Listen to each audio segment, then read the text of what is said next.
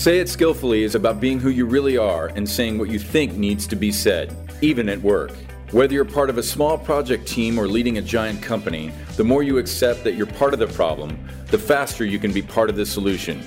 Join Molly Chang today as together we break the silence and learn how to be happier, healthier, and more productive at work and in life. Hello, Molly here. Welcome to Say It Skillfully, helping you find the words to create shared reality in a way that's true to yourself. My brilliant guest today is someone I am grateful for and inspired by every single day. He's widely recognized for his contributions to the fields of management, leadership, and coaching. He helped create coaching as a discipline. A New York Times #1 best-selling author, he's written or edited 51 books, over 3 million copies sold, and translated into 32 languages.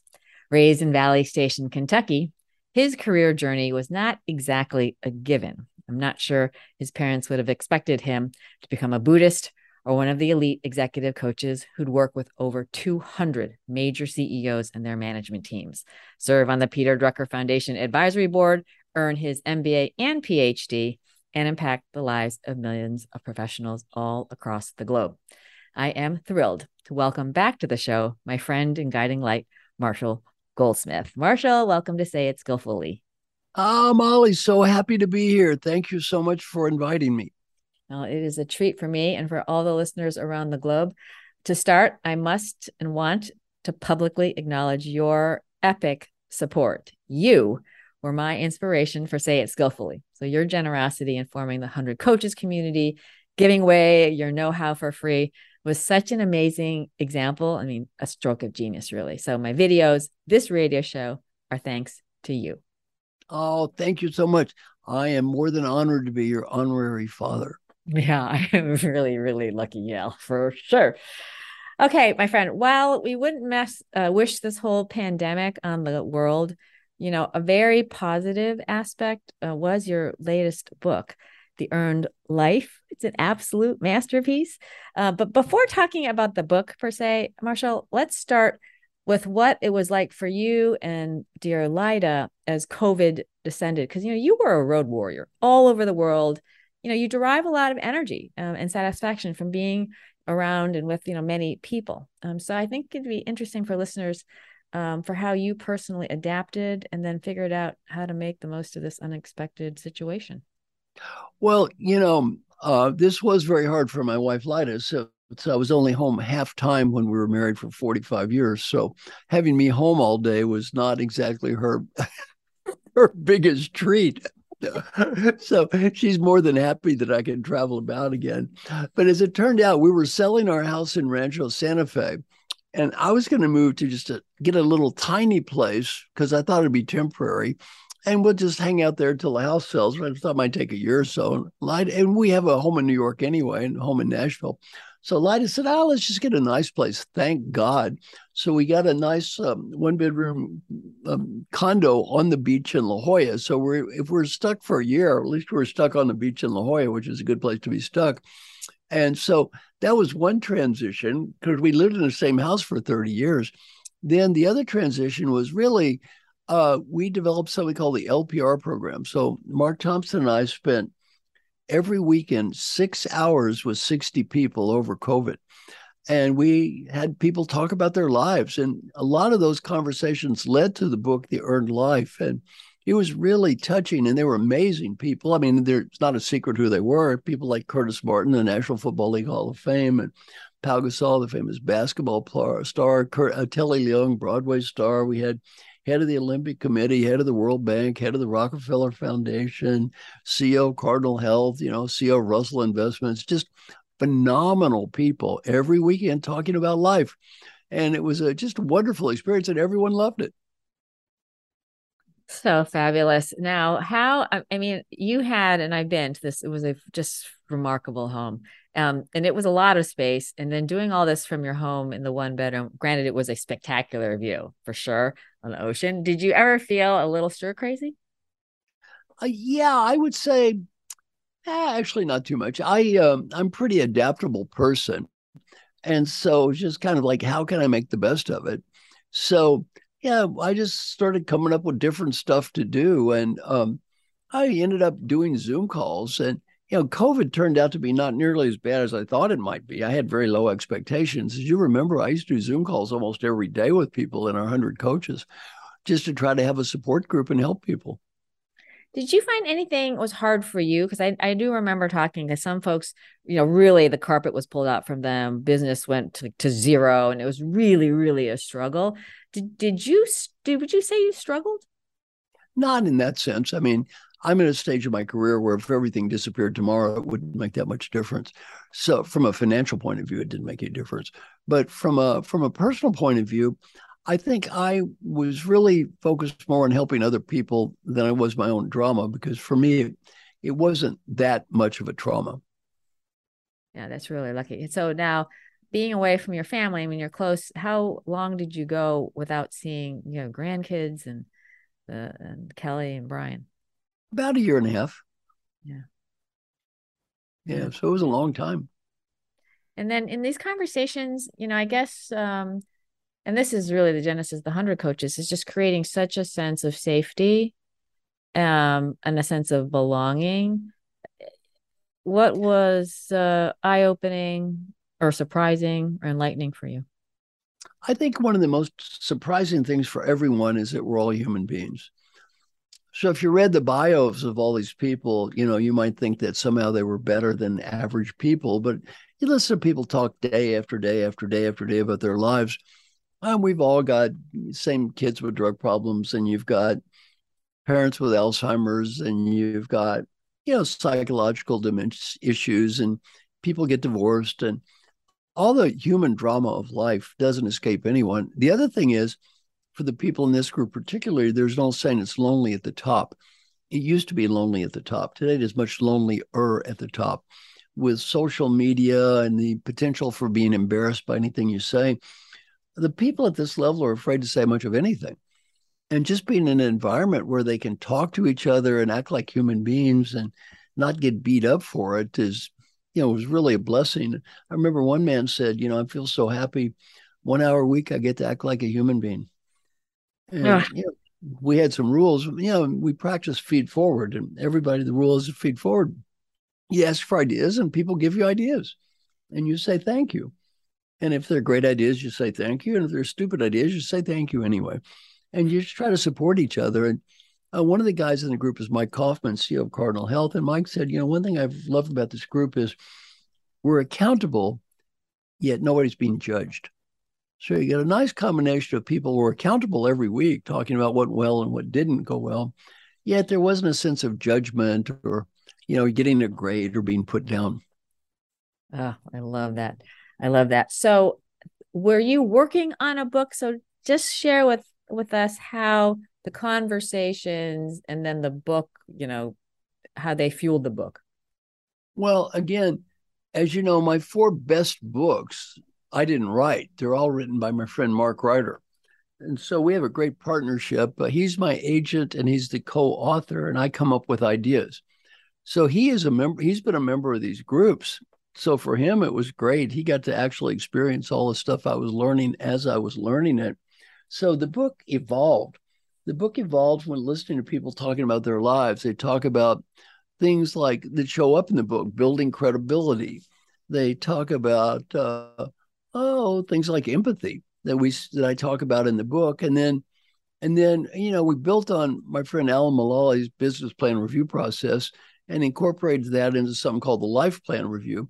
So every week, everyone would talk about their life, and then each person everyone would try to help them, and then the next person, the next person, the next person, and also most people felt like they learned as much or more from listening to people talk about other people's issues than they learned about people talking about their issues, mainly because our issues aren't that different.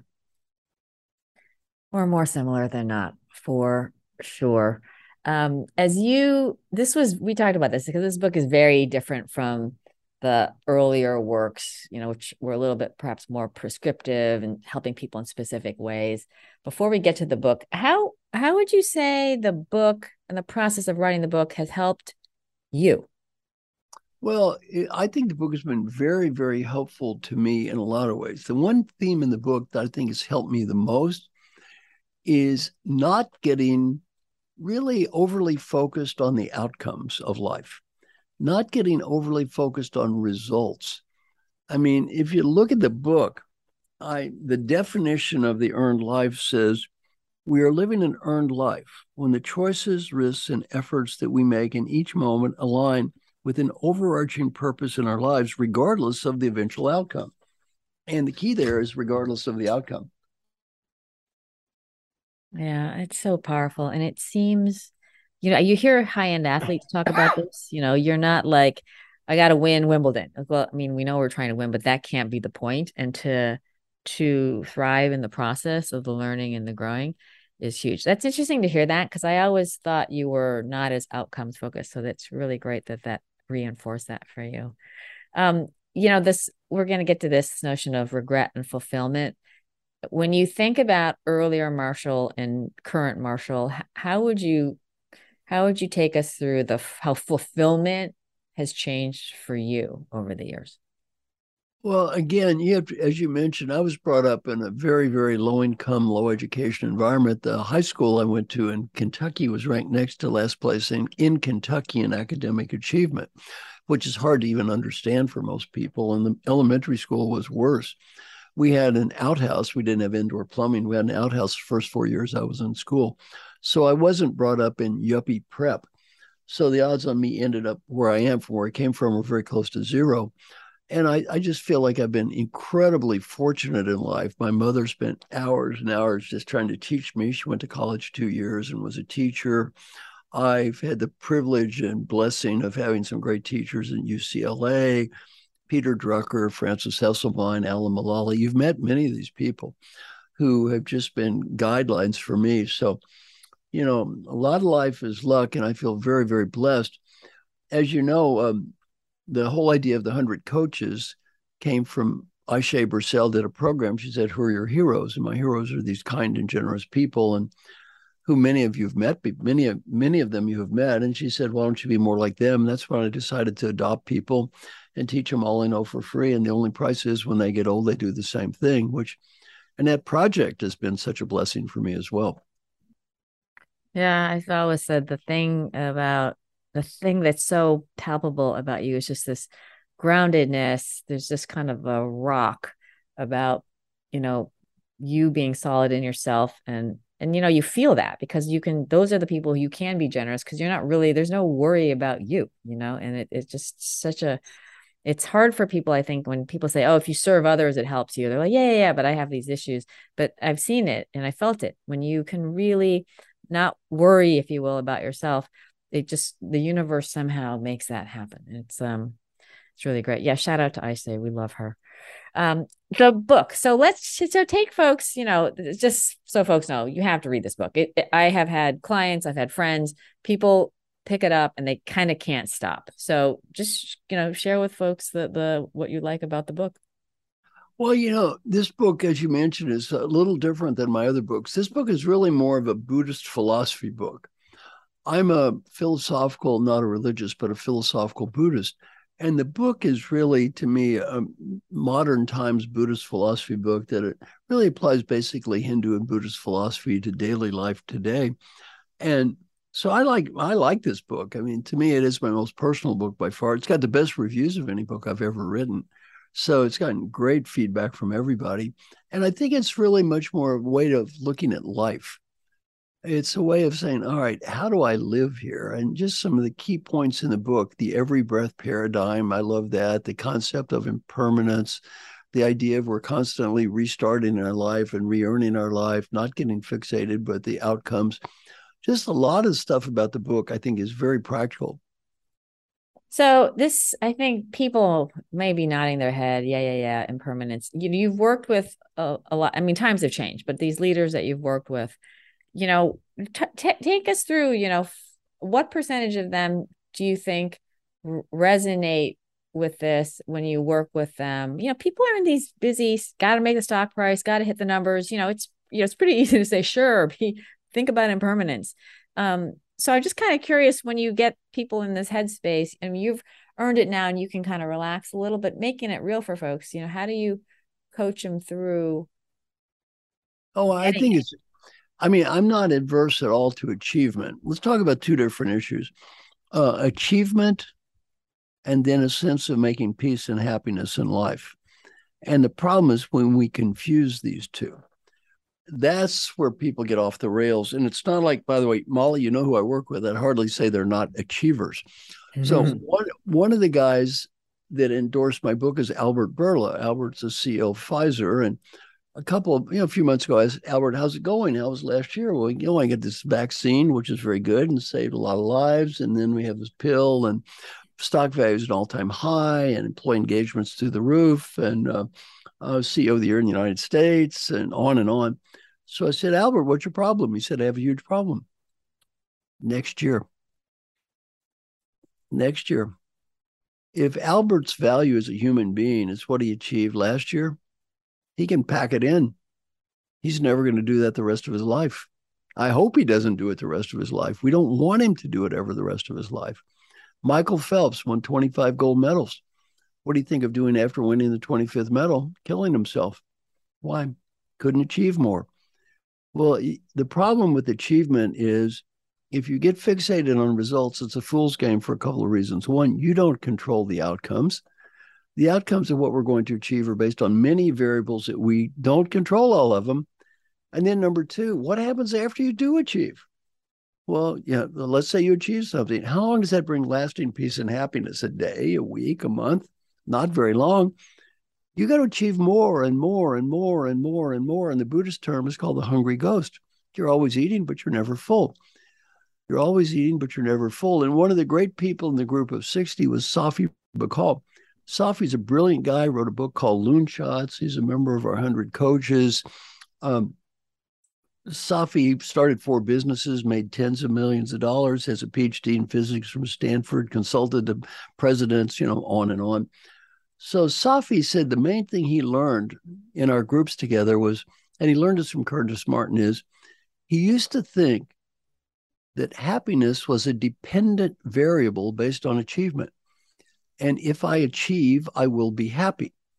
He said he finally realized that happiness and achievement are independent variables.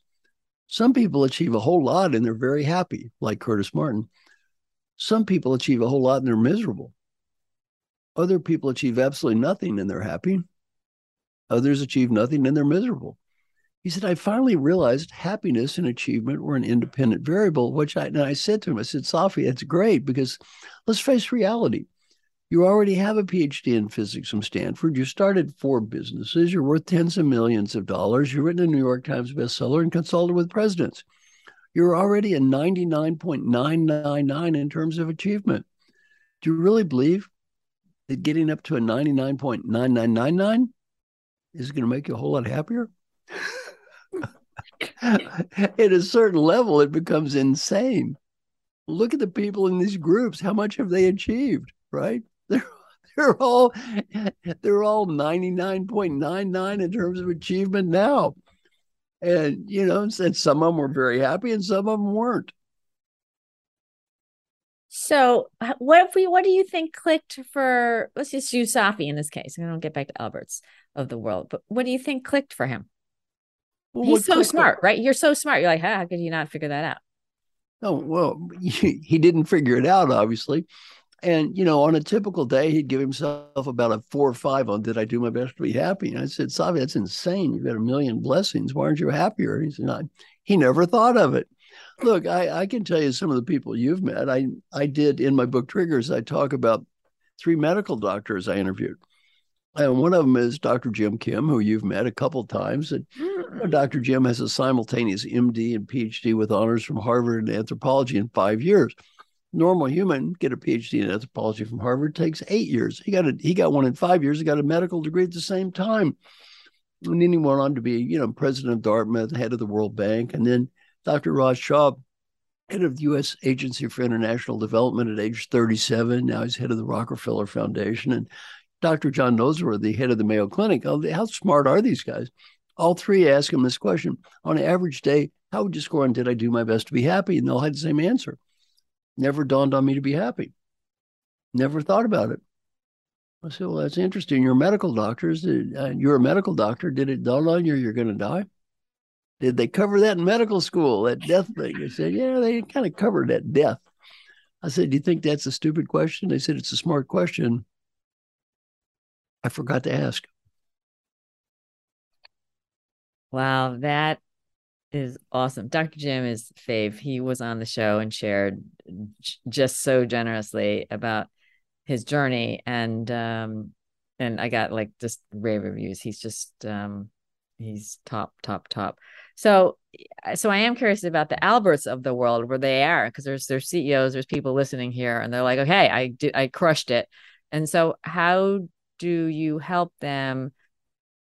They can intellectually get it. I could see them intellectually getting, but not feeling it. So what are some of the ways you help them to give themselves permission to not judge it as like 0.9999 more?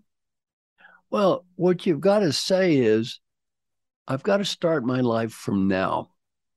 And I can't live in the past in a positive or negative sense. I'll talk about, let's say the previous you won the Super Bowl. Well, what happens to previous Super Bowl winners? Well, look at the numbers of the National Football League. They're awful. Bankrupt, divorced, depressed, suicidal. Why? They're living in the past. They're trying to relive that glory, the same Michael Phelps problem. They're living in the past. You can't do that. You can't do that. So people just need to realize I'm starting over every day. Now there's one type of book, Molly, that always has the same ending. And they lived happily ever after. And they lived happily ever after. Now, that book is unfortunately called a fairy tale. That's not the way life works. Life, we're always starting over, and you never, quote, get to this place. Now, why don't people understand this? To me, it's a miracle in the West anybody does understand it. Why? So, Molly, what is the major Western art form? You may have seen this drama before. There is a person. Person is sad. Oh, so sad. They spend money. They buy a product and they become happy. This is called a commercial. I don't know if you've ever seen one of those, but how many millions of times have we been hammered with this message? Happiness is out there. It's out there.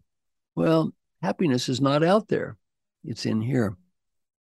Happiness is not on the outside. It's on the inside. There's no product you're going to buy to make you happy. There's no achievement that's going to make you at peace.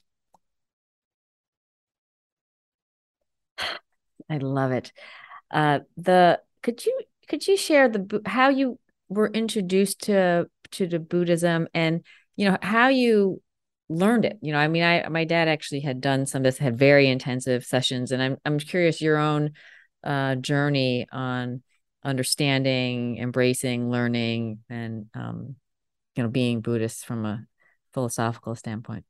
Well, I started studying Buddhism at about age 19. So I was pretty much a kid. I've probably read 400 books on Buddhism, Hinduism, or related Buddhist philosophy. So I've studied more than that than I did what I got a PhD from UCLA in. So I spent years and years studying Buddhism. Now, there are many schools of Buddhist thought. So when someone tells you they're a Buddhist, it actually doesn't tell you much of anything. Buddha said, only do what I teach if it works for you. If it works for you, just don't do it. Well, given that, the interpretations of Buddhism wildly different. My school of Buddhism is a very simple school. Buddha was brought up very rich, or at least the story of Buddha. He was brought up very rich. And his father always thought, Buddha will be great if I give him more. He'll be happy with more. So he kept giving Buddha more and more. And Buddha lived in a bubble, a little bubble. One day he was able to sneak outside of this bubble existence. And what did he learn? People get old. Think that's not so good. Sneaks out again. Second time, people get sick. Oh, that's not so pretty. Number 3, people die. He goes, wait a minute, old, sick, and die. It doesn't matter how much you get. Old, sick, and die is in the cards here. That's going to happen. Buddha thought there's more things not working for me. He went out in the woods and tried to be happy with less. He starved himself. You know what he learned? Didn't work either. Finally, one night, Buddha realized something. Can never be happy with more. Can never be happy with less. It's only one thing I can never be happy with, what I have. There's only one time I can be ever happy. Now, there's only one place here. This is it. This is heaven. This is hell. This is nirvana. It's just listening to a podcast with Marshall and Molly. Here it is. Folks, you have arrived. Be happy here and now. Here it is. Welcome to Nirvana on this podcast. This is it. If it's not here, it's not anyplace else. Yeah, I'm so smiley about this, and I want to bottle it up for folks. When you you work with folks all over the world, and I am curious if you notice folks of different cultures it's easier for them to embrace or get, or are there folks that you work with, they don't, no matter what you say, they don't quite seem to get it? Oh, as you mentioned, I've been to 102 countries. I work all around the world. Most of the people I coach are not from the United States. So, I've traveled constantly. And for example, I've been to India 40 times. And a large part of my book is based on learning from the Bhagavad Gita. So you think, well, I bet they all understand that. Not really. Typically, they're often more westernized than we are. So I think most of the challenges around the world, at least for the people I work with, are incredibly consistent. And, probably half the people I coach are billionaires. And you know something, Molly? A billionaire in India and a billionaire in France and the United States and South America, they really don't live in different countries. They live in the same country. It's called billionaire land. And their lives are really not that different. They have the same problems as other billionaires, and they have a lot more in common with other billionaires around the world than they have in common with poor people who they live next door to. Have you, I am curious, and I know you had alleged that you retired. We know that you didn't retire, but you alleged that you did for a bit. What folks, are there folks that you're trying and they're not getting it? Does everyone just get it, or you just are so good at picking these days that you realize the ones that are workable or not? I'm really curious about this. Well, in my coaching, I only work with people that care and want to change. I never try to convert anybody to anything. So, my whole life is I only work with volunteers. If somebody ever asked me, prove to me this is worthwhile, you know what I'd say? Probably isn't. How do I know this is a good idea? Probably not. It's a bad idea. Just ignore it. So I'm really, Molly, I've learned an important lesson in my career through life. My name is Marshall Goldsmith, not Jesus Christ. So I really don't spend a lot of time trying to save people or get people to do what they don't want to do or convert people or sell people on something. I just do what I do. And if people like it, that's great. If they don't like it, that's great too. Do something else. Oh, I hope everyone is taking notes on this. Okay. This is like the number one thing is you be who you are, work with the willing, and life is good. And it's folks who don't know you well, that is Marshall. Life is good. That t-shirt, we should put your initials by it because you walk it like nobody else, Marshall. The regret topic, I love the part in the book. Perhaps share maybe some of the surprising regrets that you heard about, things that may have helped shape the book. Well, I don't know if you knew the one about me, because, well, first I'm going to ramble a little bit about the aspirations, ambitions, and actions. And then I'm going to get back to regrets because I'm going to connect the two. First, I say we need to align three things. What are our aspirations? Our aspirations are a higher purpose. The answer to that question, why, they don't have a timeline or a deadline. They stretch out for across time. Our ambitions are related to our achievements, our goals. We've talked a lot about that already. And they do have a specific timeline. And then our actions are, what are we doing now? And have a great life, we really need to align all three of these things. And some people are over-focused on their aspirations. They live up in their heads. They have lofty ideals, but they don't achieve anything, and they're not really very good about enjoying life or even the people around them. Many human service leaders, for example, love humanity. They just can't stand human beings. Well, it's very, very common. They love humanity, but they can't stand humans. Well, they're stuck in that aspiration phase and they miss day-to-day life. The people I coach, and we've talked about this, tend to be achieveaholics who are stuck in the achievement phase. And that's what I talked about with Safi and the other examples. One of my great mistakes was when I got lost in the action phase. If you look at our ancestors, they were largely lost in the idea of just doing what's in front of them with no time horizon. They didn't have time for lofty goals or large ambitions. They were just trying to get by. Well, one of the great mistakes I made, and I talk about it in the book, is I'm 27 and I go surfing. So I'm with my buddies Hank and Harry, right? And I'm riding a boogie board. And I got lucky, ride a couple waves. So we get more and more macho. Go for it, go for it, go for it. So I decided I'm going to ride this 9-foot wave. Now, if you're not a surfer, a 9-foot wave looks like a mountain coming at you, right? And of course, immediately what happened is I flipped over and broke my neck. And, I broke my neck in 2 places. I'm very lucky I'm not dead or quadriplegic. And I talk about the mistake I made back to these 3 levels of the aspiration, the ambition, and the action. I was focused on the day-to-day immediate gratification of getting a cheap thrill. It never done. What is this? Was this connected to any deeper value I had in life? 0. Was it connected to any kind of higher aspiration? None. Was there some goal I was going to achieve as if I'm going to be a good surfer someday? Absolutely not. I was just looking for a cheap thrill and almost died. Well, that's an example of a mistake I made. So if we look at our lives, a lot of our mistakes are when we get these 3 things out of alignment.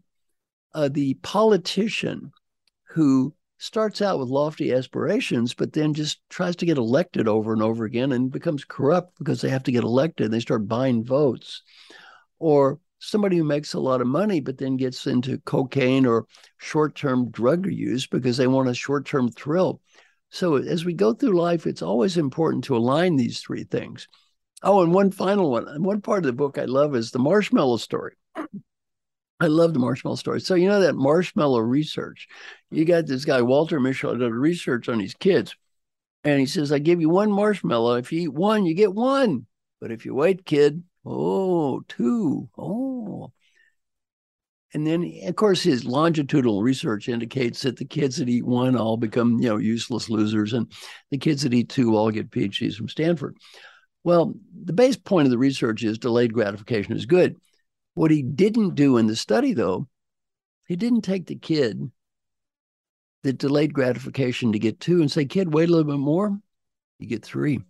Oh, wait some more. 4, 5, 10, 100, 1,000.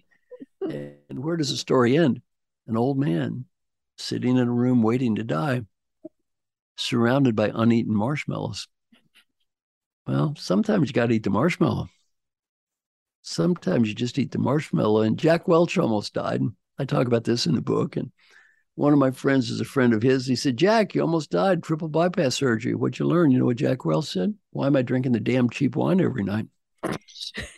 Jack Welch, he's got this incredible wine collection, right? And every night he's drinking cheap wine.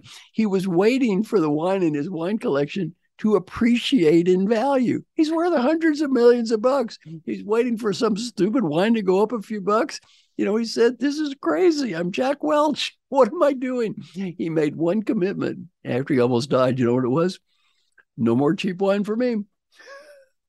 Oh my God. I love that. I love that story. As we were saying this, I'm kind of laughing because I can see more than a few times where I might buy something that I really love to wear. Like it's fabulous. And I never wear it because it's like too special. And it reminds me, my mom once had this like really great, china. And then she didn't realize that it was really great. And so she had been using it as day wear and then she put it away and never used it. But now you're like, just use the china. What are you saving it for? Oh my God. That's incredible. Anything else you want to share on the book before I kind of segue to what's in store for you? Because I'm sure people are wondering what's Marshall got up his sleeve. Any other thoughts you want to share on it's an amazing book, folks. Everyone's just you got to read this book. Now, there's one part about the book that I found very counterintuitive. Well, a lot of the book is somewhat counterintuitive too. a couple of thoughts on the book before I move on. One of them is someone, Carol Kaufman came up with one idea that's in the book, and people in our little group loved it. And it's the idea that carry a little card around with you wherever you go in every different meeting says, am I being the person I want to be right now? And, I've read about 400 books on Buddhism, and you could go to this 8-day mindfulness class. I'll save you the 400 books. Skip the mindfulness class. Just carry your card around and look at it before you do anything and say, am I being the person I want to be right now? If the answer is yes, you don't need the 400 books. You don't need the mindfulness class. That's all you need. Just remember that every day. Am I being the person I want to be right now? And the other thing that I like in the book that I think is totally different is the part about empathy. Empathy. Now, Molly, I have a question for you. Did you ever think of empathy as a bad thing? I see things as vice and virtue all the time. So yes, I have seen it be a bad thing. I don't think of it as a bad thing, but I have seen it in ways that weren't helping. Yeah. So in the book, I talk about the dark side of empathy, how empathy can sometimes be incredibly positive, yet in some cases, empathy can be incredibly negative. And the example I love in the book about empathy, because it's so counterintuitive, is the example of a hedge fund manager. Now, part of empathy is I care about you and what's going on with you. I care. Well, caring sounds good. Better than not caring. Caring sounds very positive. So I'm watching one hedge fund manager who's worth about $1 billion interview another hedge fund manager who's worth $3 billion. Now, this is a long time ago when $3 billion was a lot of money.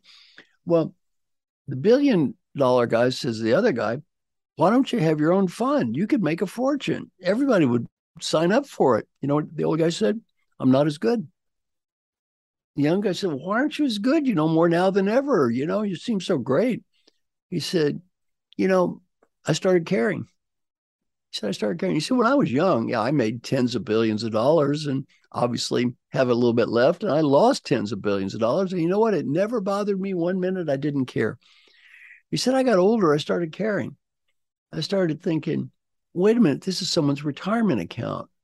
This is a kid's college fund. And he said, I became much less risk-oriented and much less effective. That's why I only invest my own money now. Well, this is why surgeons don't operate on their children.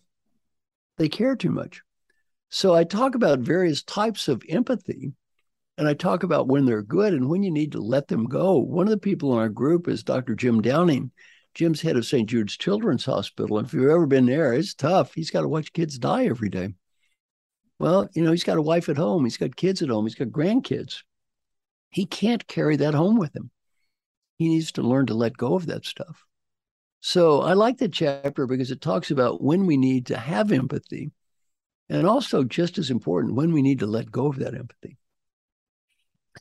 Yeah, that's very powerful. The letting go, folks. Marshall is also king of helping people let go. This is a very huge learning that I have benefited, and I've seen countless people benefit too. And you got to be able to make that. You got to be able to make that call, and that can be an umbilical cord sort of cut it. You just have to be able to move on, and it can be really, really hard. One thing I will call out that I think, in this, a lot of what you're about is just this notion of realizing when we're judging ourselves, when we're judging other people. And again, not to make judging necessarily good or bad or right or wrong, but being aware of when we're labeling things that maybe they just are, and we don't have to create a negative or a positive spin on that. And that can really be very freeing. And that's helped me a lot. I mean, I have to say that personally, just being aware of when I was kind of putting on some label for something and then holding back, kind of gave me a lot of permission to see things more clearly for what they are. I think that's true for others. And it's, as you said, it's also true for ourselves. One of the most popular quotes I ever put on LinkedIn was that, forgive other people for being who they are and forgive yourself for expecting them to be someone else. Forgive other people for being who they are and forgive yourself for expecting them to be someone else. People are who they are. And another element of that is self-forgiveness. So a key component of the book is every time I take a deep breath, it's a new me. And everything that happened before was done by an infinite set of people called the previous me's. Well, if everyone listening, just take a deep breath. Think of all the previous yous. Think of all the gifts they've given to you that's here. And if anybody gave you that many things, what should you say? Thank you. Thank you. Well, don't sit there and judge yourself and over criticize yourself, and be able to forgive yourself. Yeah.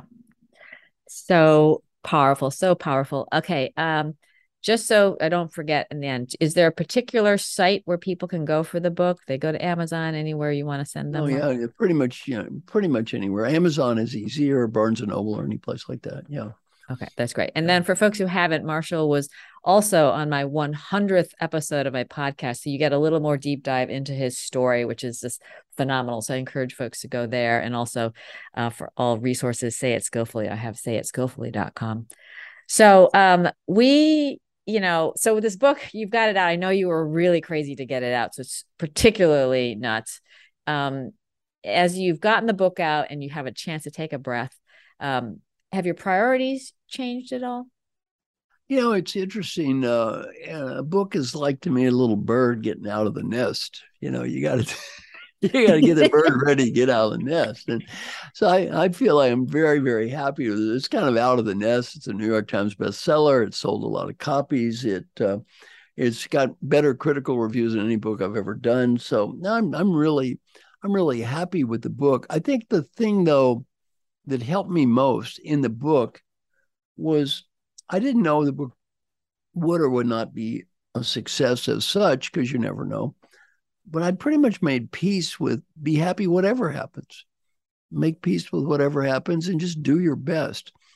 And, a lot of those daily questions I use, they start with, did I do my best to? That's a really important point. And that's all in life we can do. As Harry Kramer, one of the 100 coaches, said, somebody said, how do you sleep at night? You've had to lay people off. You've had to fire people as a CEO. You've had to do tough things. How can you sleep at night? He said, I always sleep at night. Just answer two questions. Did I do what I thought was right? And did I do my best? If the answer is yes and yes, I can sleep. Well, I felt like with a book, really, it's back to that credibility must be earned twice chapter in the book. You got to write a great book. You got to make sure somebody buys the book. You got to promote the book, which is hard work. Molly, one person very well is Hubert Joly. And Hubert wrote a great book called The Heart of Business. And, I love Hubert. And, I told Hubert when he's leaving the CEO of Best Buy, I said, Hubert, look, you want to write a book, you got to get out there and sell it. You got to be a book salesman. Many CEOs write books and then they think, well, I'm great. This book will be great. I'll just write a book. I don't have to go out and promote it. And nobody buys it. Well, you don't want to write a book that nobody buys. If you're going to do this, do it right. And I'm so proud of him. He worked so hard. He worked so hard to promote that book. And it's a great book and he was proud of it. And I'm proud of him because he got over his ego. Yeah, it's so powerful. Just because, people should or could benefit or what have you doesn't mean they do it. And to have the humility, I think, to just get in there and to do whatever it takes. It's huge. I mean, you've had a lot of practice of it. So I trust you've learned a lot. I am kind of curious, as you did this, were there any particular learnings from all 50 previous experiences that you put to work that were particularly effective? Yeah, I would say the one thing that really has helped me with this book is making peace with the process and not getting fixated on the outcomes. And, just not getting fixated on the outcomes. Molly, you went to UCLA and I went to UCLA and, we had the best basketball coach in the world, John Wooden. And what did John Wooden say? He never focused on winning. He just said, do your best. If you do your best and win, be proud. You do your best and lose, be proud. Just do your best is all you can do.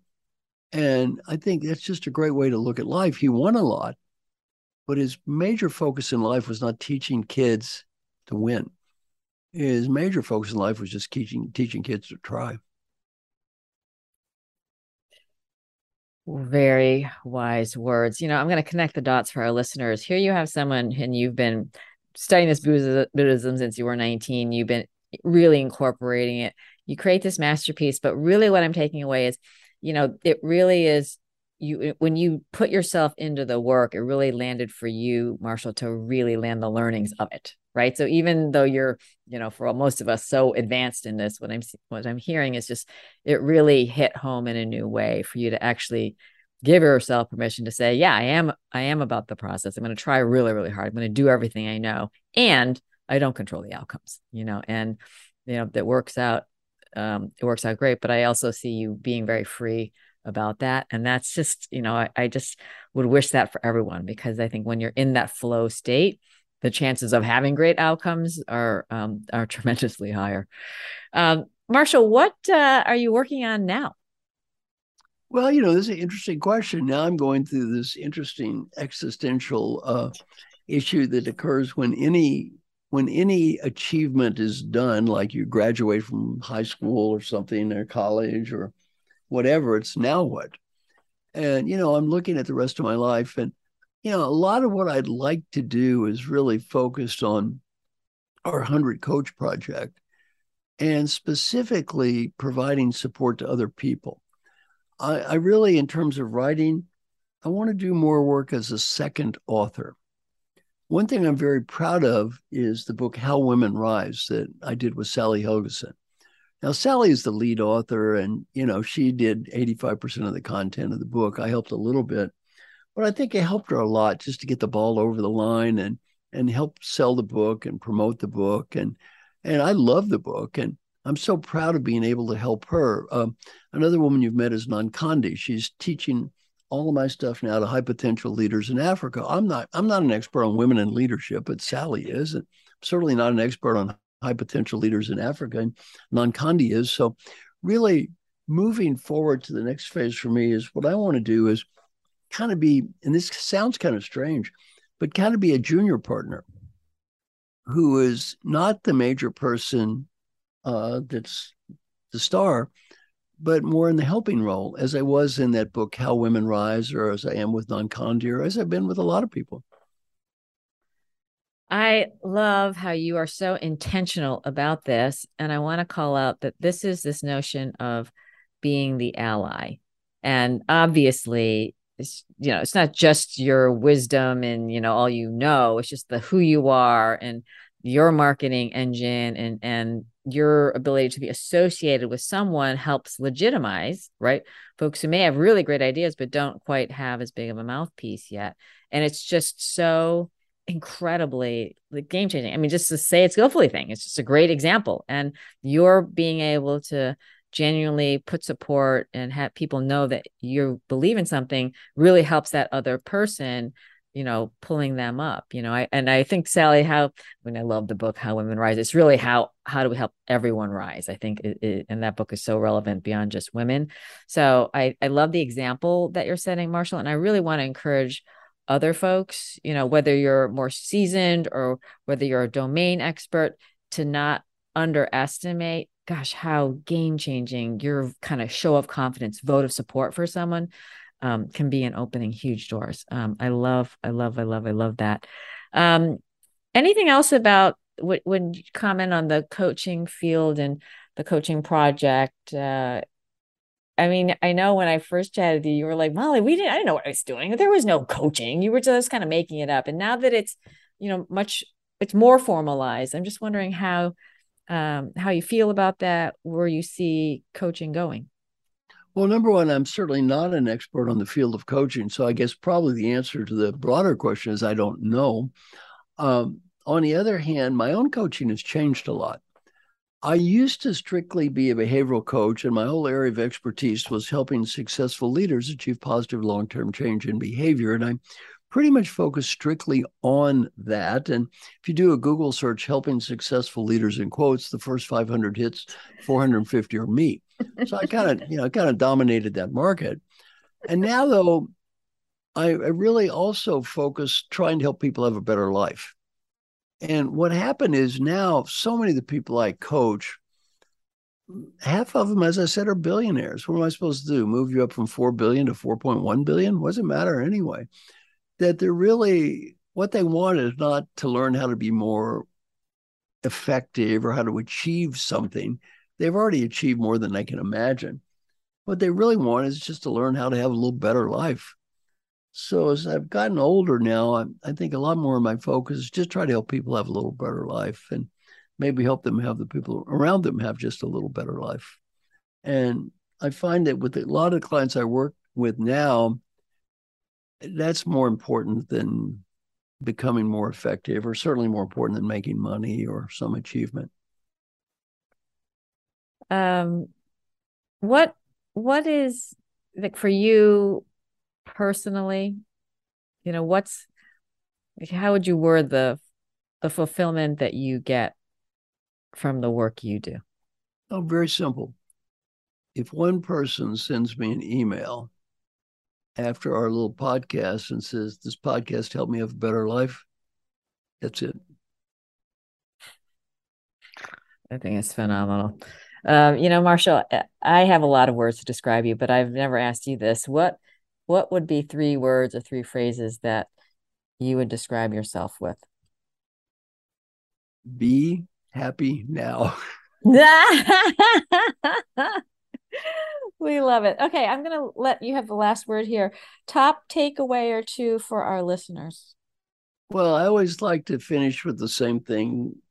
And even if they've heard it before, it's always good. Take a deep breath. Imagine you're 95 years old and you're just getting ready to die. Before you take the last breath, you're given a beautiful gift, the ability to go back in time and talk to the person that's listening to me right now. What advice would the wise 95-year-old you, who knows what mattered in life and what didn't and what was important and what wasn't, have for the you that's listening to me right now? Whatever you're thinking now, do that. In terms of a performance appraisal, that's the only one that's going to matter. That old person says you did the right thing, you did. That old person says you made a mistake, you did. You don't have to impress anybody else. Some friends of mine interviewed old folks who are dying. What advice would you have? On the personal side, three themes. Theme number one, three words: be happy now. Not next week, not next month, not next year. Not the great Western disease, I'll be happy when. Be happy now. Number two is friends and family. Never get so busy climbing the ladder of success you forget the people you love. That's a mistake. And then number three, if you have a dream, just go for it. Just go for it. You may not win, but you tried. Business advice isn't much different. Number one, life is short. Have fun. Do stuff you love doing. And if you don't love what you're doing, try to find something else to do. And then number two, do whatever you can to help people. And the main reason to help people has nothing to do with money or status or getting ahead. The main reason to help people is much deeper. The 95-year-old you will be proud of you because you did and disappointed if you don't. And then finally, just go for it. The world's changing, your industry's changing, do what you think is right. Might not win, gave it a shot. Old people, we usually don't regret the risk we take and fail. We usually regret the risk we fail to take. And finally, Molly, I'm so proud of you. You're one of the world's best honorary daughter-in-law. Couldn't imagine having a better honorary daughter than you. You're a good human being. You work hard.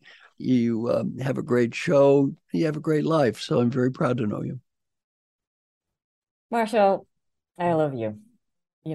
With you, life is good. It's joyous. It's just joyous. I have the biggest smile. I want to thank you for who you are, what you do, how you help all of us around you to be the best versions of ourselves, to be happy now. So thanks for being part of the solution. I'm looking very forward to seeing you in Nashville next month and in the city in the fall. You take good care, Marshall.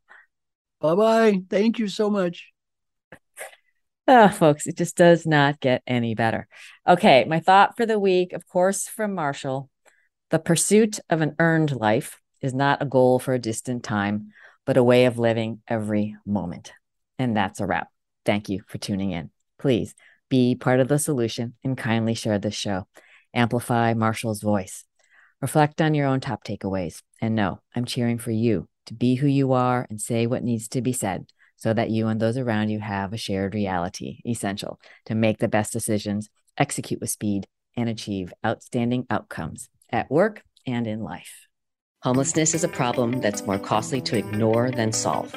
The U.S. spends $12 billion a year responding, but resources alone aren't enough. I'd like you to know there are cities and counties proving what does work. Partnering with Community Solutions, a nonprofit I'm on the board of, more than 80 communities around the country are succeeding in ending homelessness, beginning with chronic and veteran homelessness. They convene local leaders around data and are changing how they work and spend their resources, so homelessness becomes rare. More than half have already reduced the number of people experiencing chronic and veteran homelessness, with commitment to get to zero. What can you do? Visit www.built40.org and see whether your community is engaged. Contact your mayor and ask, do you know the number of people experiencing homelessness in real time? Do you know every homeless person by name? What are you doing to drive measurable reductions in homelessness? Please challenge the fiction that says homelessness is an intractable problem.